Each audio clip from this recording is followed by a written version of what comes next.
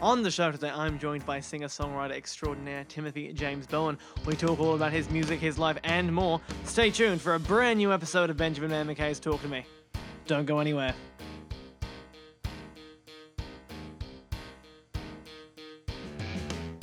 Hello and welcome to a brand new episode of Benjamin Van McKay's Talk to Me.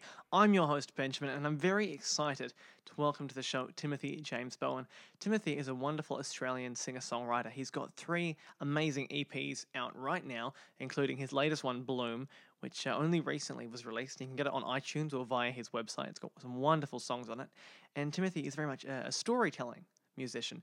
Each song has something deeply personal for Timothy, and that's how he writes his music. And he's also written for the TV series Nashville, and he's just finished touring Australia with his big sister Claire. He opened for her, Claire Bowen. And now he's back doing headlining gigs all around Australia. He's already done a couple. So if you're in Adelaide or Sydney, you've missed out, but there are a whole lot more shows coming up. And the dates for that are on his website. We've got a link in the show notes so you can check out Timothy's music and his tour dates. So go see him live. But here's my chat with the extraordinary Timothy James Bowen. Now, just a quick heads up on this one. There is a little bit of background noise. We've tried to eliminate as much as possible. But as with some of our face-to-face interviews, while we get a better rapport with a guest, sometimes there's cafe ambience or hotel ambience or whatever else. So we've tried to remove it, but it is there. Hope you don't mind too much. Enjoy. Welcome to the show, Timothy. Thank you so much for joining me today. Thank you for having me, Benjamin. Now, how did you get into music? What was the starting point for you? The starting point, I can't really pick it. I've just kind of played music, or music has been a part of my life since I was tiny. My sister and I used to compete with each other in the car and, singing Disney songs on the way to school and that kind of thing. But really, Claire sang, and I, being my older sister, I want to be like her, so I sang too, and we just kind of kept doing it. And from there, I guess I just sang mainly. I didn't really do much else in terms of instruments or anything. But joined the St Mary's Cathedral Choir in Sydney when I was 10. And then got to kind of the top of the ranks for the younger, they're called trebles. They're sort of like a male soprano. Got to the top of the ranks of those guys and became like a head boy, which is sort of like a leader of those, that group. And then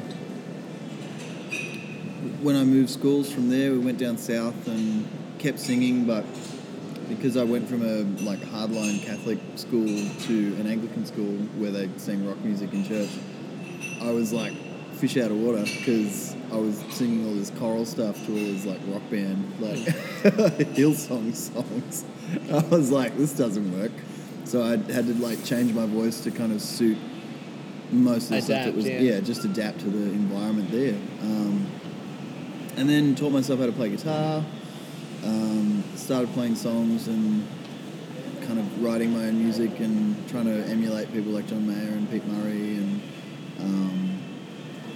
just really grabbing onto the singer-songwriter thing.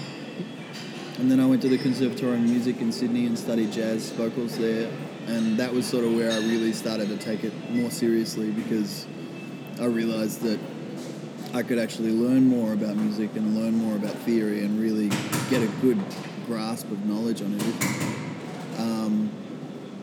And then from there, just really started focusing on music and writing and playing shows and going, doing gigs with the guys that I met at the con because they're all just ridiculous people with perfect pitch and get 100% in oral theory exams. The worst kind of people. Yeah, just so good at everything. And so they taught me a lot, and they helped really form a lot of the music that's coming out now. And from there, it really kind of just grew. And when Claire ended up getting the TV show in Nashville, I followed her over there and just kind of was a fly on the wall for a bit and got invited to write for the show a couple of times and experienced the Nashville songwriting thing. And that was really something that really sparked my interest because it was just such a new world and a new experience for me as a songwriter. So when you write for Nashville, do they give you scenarios or scenes, or do they say write for this character, or is it write a song that we could use somewhere along the line? Yeah, it's a bit of both. So they generally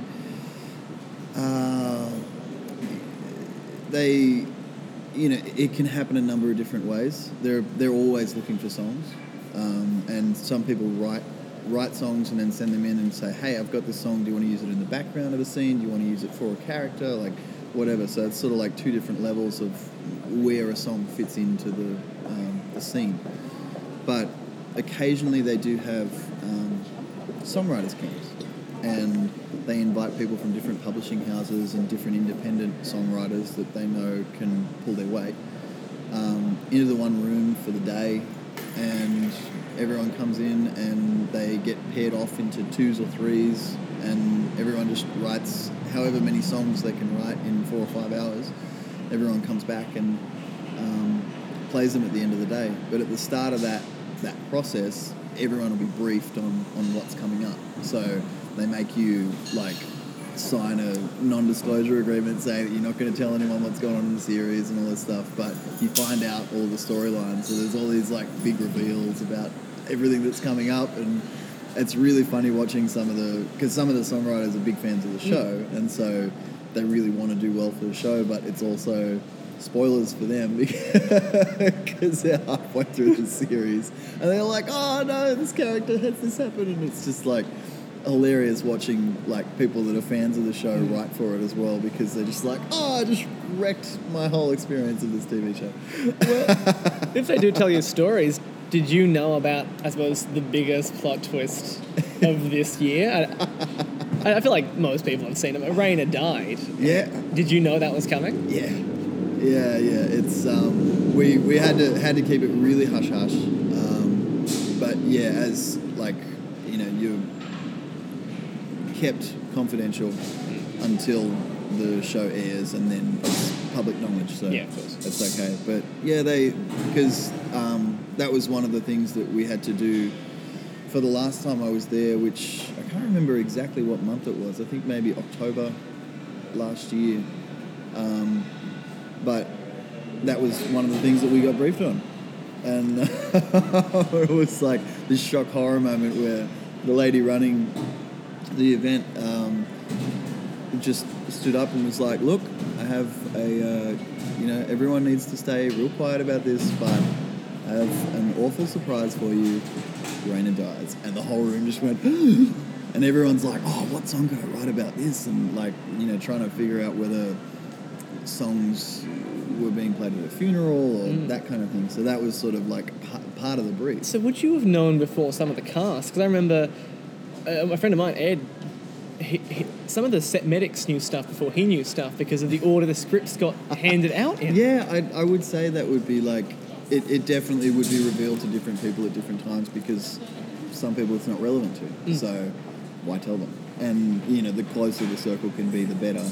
I mean, the songwriters are usually, like, they're pretty tight-lipped about everything, because if they're not, Nashville's a really small town and people will find out. So it's like, it's all entertainment, and it's for the good of the show that no one else knows. Of course. Because it's exciting finding that stuff out. So. And I would assume this would have to be a highlight of your career, but you played the Opry with Claire. Yeah. And that video's on YouTube and people can go, watch that. How do you prepare to play the Opry? I mean, it's hallowed. Everyone has played that. I don't know. I mean, because I've had the privilege of playing it a couple of times with Claire, and most times that we've done it where Claire goes on and plays a song, and then she invites me out as a special guest for her show, and it's just like, I don't know whether you can really prepare for it in the sense of the word that. I don't know, I think it's more you just have to be really relaxed and ready, but like confident that you know what you're doing. But there's not really anything that I can say I do other than just like regular prep, like learning the songs properly and making sure that, I know what my part is and I know what Claire's part is and what she's singing, and just singing it through a whole bunch with her, and whoever else is on stage and just doing that. But it's an interesting process because the backing band that are like the house band for the Opry, they're all session musicians. So they basically come in, and when you go to the show, you send them like recordings of everything beforehand, so they get an idea of the structure of the song and they learn it. And then you turn up about half an hour before you go on stage, and the band is in the band cage, which is like this little room out the back that's just got like a whole bunch of basses and guitars and keyboards and a computer and like this little setup for rehearsal. It's like a tiny room, but because the band's huge, it's like there's often 2 guitar players and a bass player and a drummer and a keyboarder and like a keyboardist and like 3 backup singers and Dream band. It's dream band just at your fingertips, which is great. But we basically like walk backstage, do an acoustic run through with the band so they know what's going on, they know where the hits are. Drummer always counts it off, so that's always like consistent. And then you walk away and you hang out in your dressing room for however long until you're supposed to go on, and then they call you out and you just walk on stage. But it's an interesting feeling because I played at the main Opry a couple of times and had the just delight. It's like the only word that you can describe it, of playing the Ryman at Christmas time. The Opry at Christmas time at the Ryman, because they closed down the main Opry to kind of service it and clean everything and just. They had the Christmas pantos as well. Oh, okay, cool. I didn't know. That's awesome. Well, and so they have it at the Ryman, which is the original venue of the Opry, and so that is just so special, but it's so much smaller than the other thing because it's purpose built for it. But yeah, you walk on stage and it's just blinding lights and a very literal wall of people. Like I've never experienced anything that feels like that before, where you can sense like 5,000 people right there and just a wall of people. It's really cool. It's one of the best experiences. And what about the Bluebird? I mean, obviously, it's been around for 35 years, but it was put to more prominence, I suppose, because of the show. Have you had the opportunity to play the Bluebird yet? Yeah. I've been lucky enough to play the Bluebird a couple of times, which has been just so special.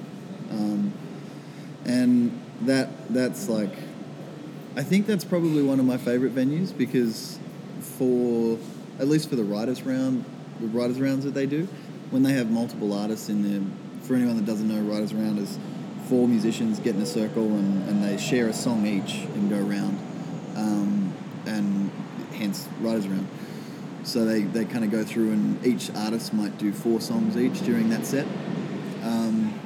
But at the Bluebird, they set them up in the middle of the room, and you're literally just surrounded by diners and people that are lucky enough to get in there. So it's really a whole different experience because I think like one night Steve Tyler turned up at the Bluebird and just sat in on a whole bunch of songs, and so you've got Steve Tyler from Aerosmith sitting in this tiny room with like 100 people that are all just like crowding over their sweet potato fries and their burgers and like on top of each other. Like you can reach out and touch the person next to you, everyone's so close, and there's a line 2-3 hours before they open, everyone lines up, and it's every night it's full. It's just the best place. It's so cool. Well, obviously you have a lot of love for the city of Nashville and its venues. You couldn't tell. I know. Have you considered moving full-time over there? Yeah, I have. And I thought a lot about it a couple of years ago in particular, just because Claire was over there and she was doing so well, and it was just... When you go to Nashville, I don't know how other people experience it, but for me it really felt like... It just felt like home. Like, you go there and everyone's so lovely and you just have this weird connection with everybody. Like, one of the things I noticed was even just going to a cafe 99% of the people in the cafe are musicians, and the other 1% want to be. And it's like, it's such a different environment because everyone is just so excited about what everybody else is doing. There's no kind of like narky jealousy or any. At least you don't come across. It's it a that collaborative often. environment, Yeah. which is unusual for the arts. Yeah, and I think it does happen like that because of the songwriter aspect, where people are writing in the same room, and you'll have 3 or 4 people on the same song, and then all of those people get success, and you're like, yeah, I'm just happy for my friends that they got this mad hit with Kenny Rogers. It's like, that's great. That's so good.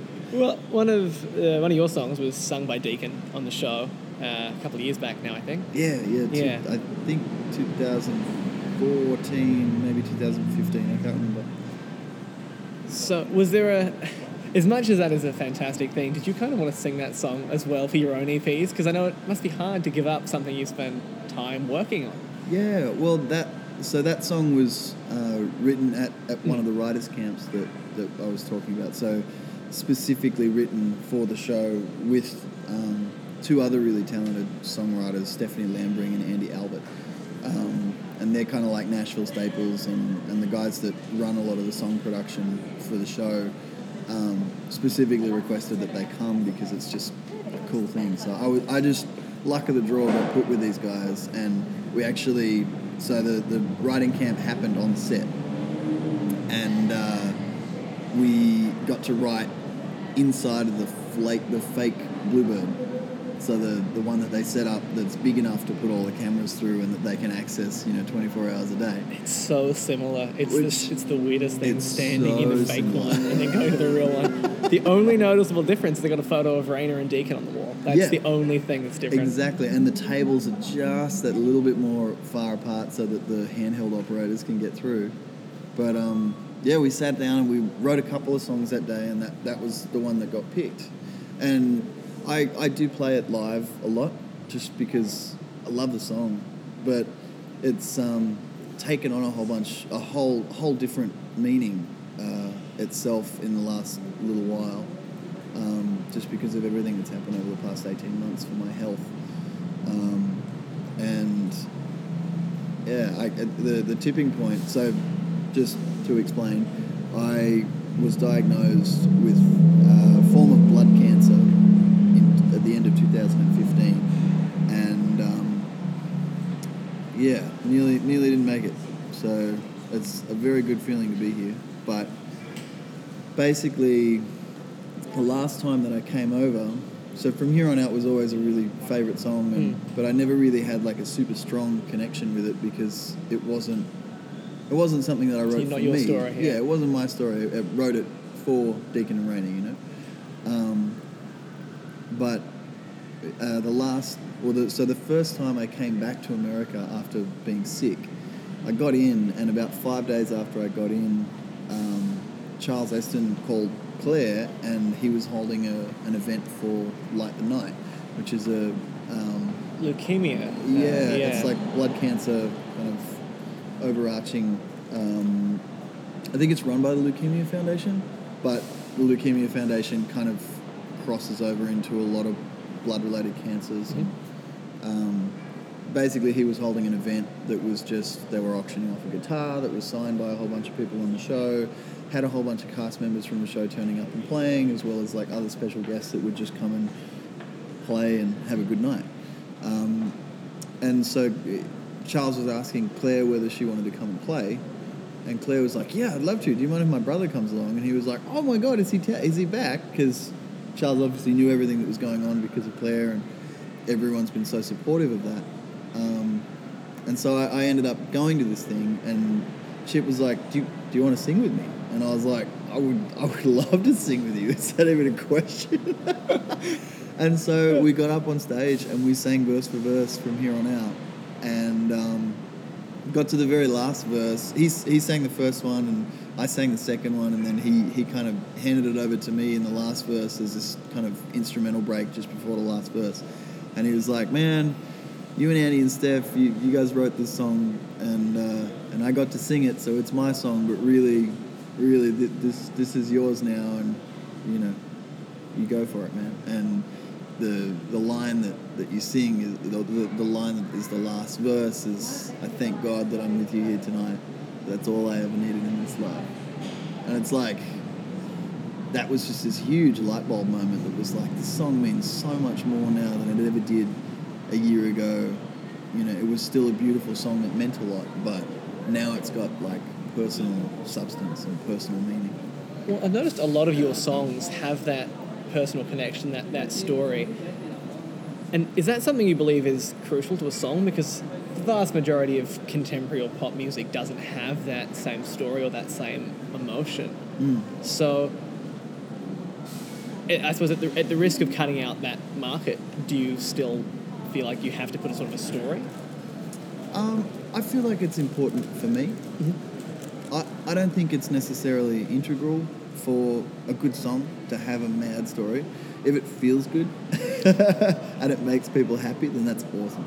You know, if they're saying 2 words and that makes people dance and, you know, have a good time, or if that means something to them, I think songs are purely subjective. If it means something to you, then that's it. That's all that needs to happen.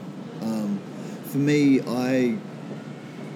I have my own kind of standards for what I would like my songs to be, and I feel like the more honesty that I put into them and the more clarity with lyrics, that kind of makes the most sense just from my own writing. Do you think there's been much of an evolution or a change from your first EP to the latest one, Bloom? Oh, absolutely. It's a complete metamorphosis in that sense. Was the first... You had a couple of tracks on Triple J Unearthed or something for the first EP? Yeah. One called The Beggar, and it's sort of just like this, you know, medium tempo, chuggy, kind of almost bluegrassy tune. It's really fun, and people loved it, and I still play it every once in a while. I might even play it tonight at this show, but it's it's just a lot of that has just changed so much because I think my own understanding of, you know, lyrical concepts and just practice doing it. Like, you write more, you get better at it. It's like anything. So you've talked a lot about the writing side of it, but when it comes to it, you've still got to perform, as it were. When you step on stage, is it a performance persona or is it just very much you? It's me. It's definitely like a heightened sense of me, but it's me. And I think that's really important because, I mean, so much of everything that I want to put out to the world is just honesty, and that's something that's really hit home in the past 12 months. Because it's almost like you just feel, I feel at least I don't have time to be fake.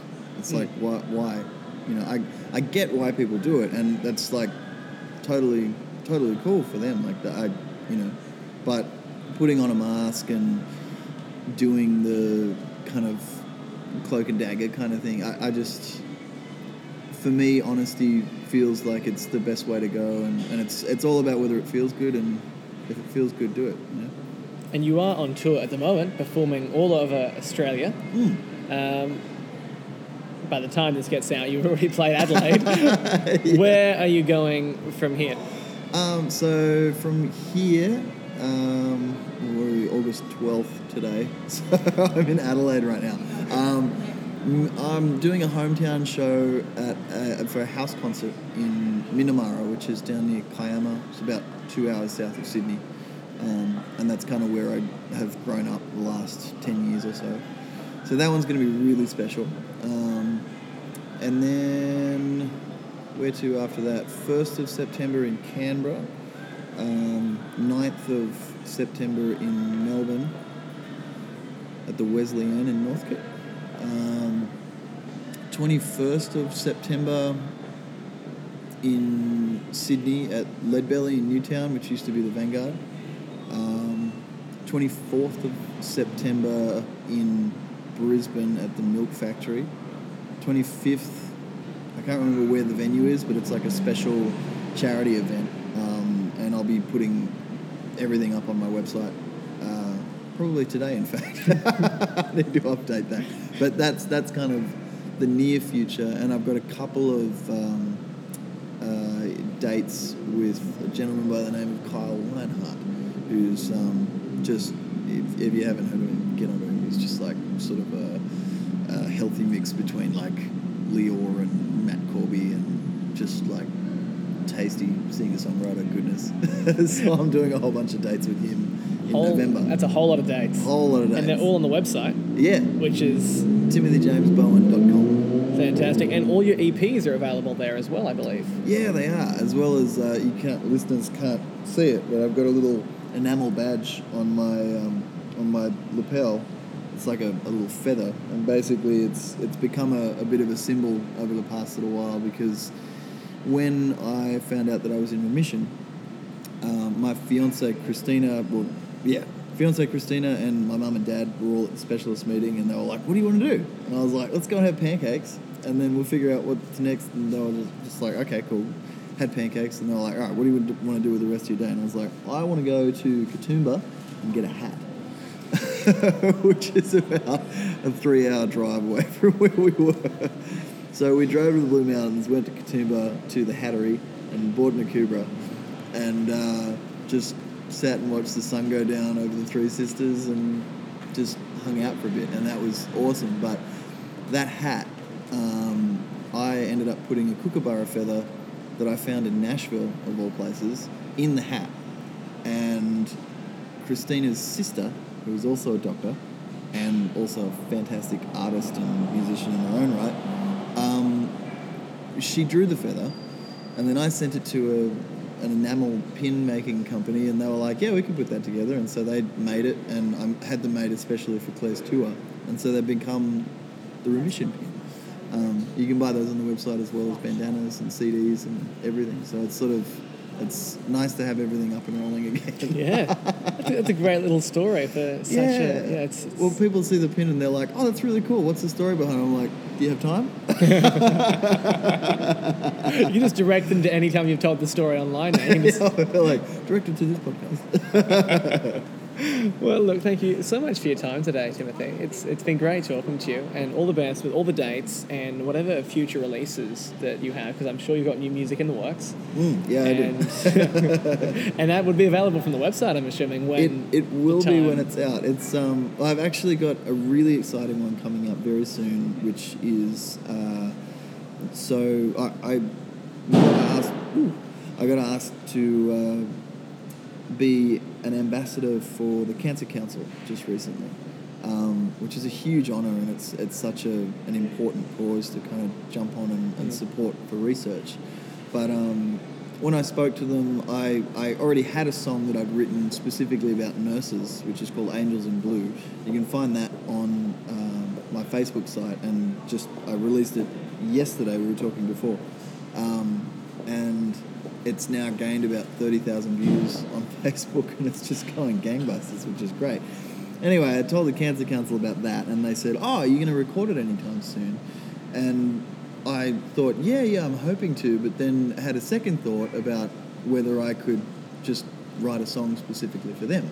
And their theme for Daffodil Days is called For Someone I Know. And so I thought, that's a really cool song title. It's a great song title. Yeah, so I was like, all right, I'll sit on it. I won't tell them about anything, because if nothing happens, and nothing's, lost.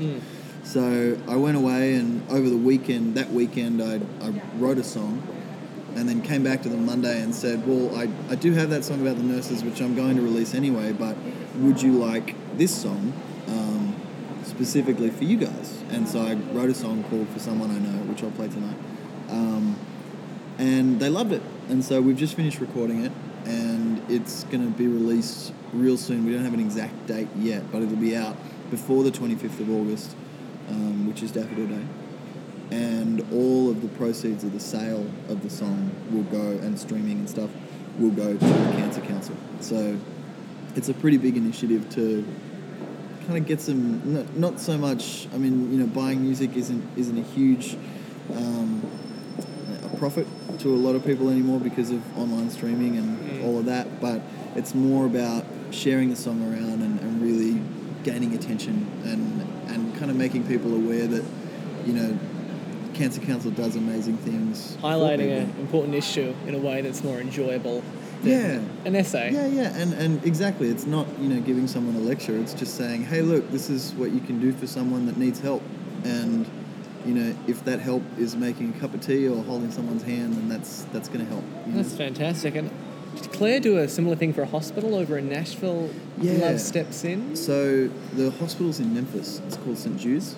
And it's specifically a children's hospital. And they have a huge cancer research facility there. It's the most incredible place because they, I mean, in America, obviously healthcare isn't free, and it's really expensive. What St. Jude's does is, for any child that comes through there, they don't have to pay for treatment. It's like they go through the treatment, and regardless of what happens, they give you essentially like a receipt at the end of the time that you spent in hospital with everything that's gone through, and it'll come to like a total of, you know, say $500,067 or whatever. And then it's like total amount owed, and it's just like zero. And that's all they do. And they pay for people's accommodation and groceries and everything. But when Claire released her song called Love Steps In, which was written by Brandon Young and Justin Halpin. Brandon Young is Claire's fiance.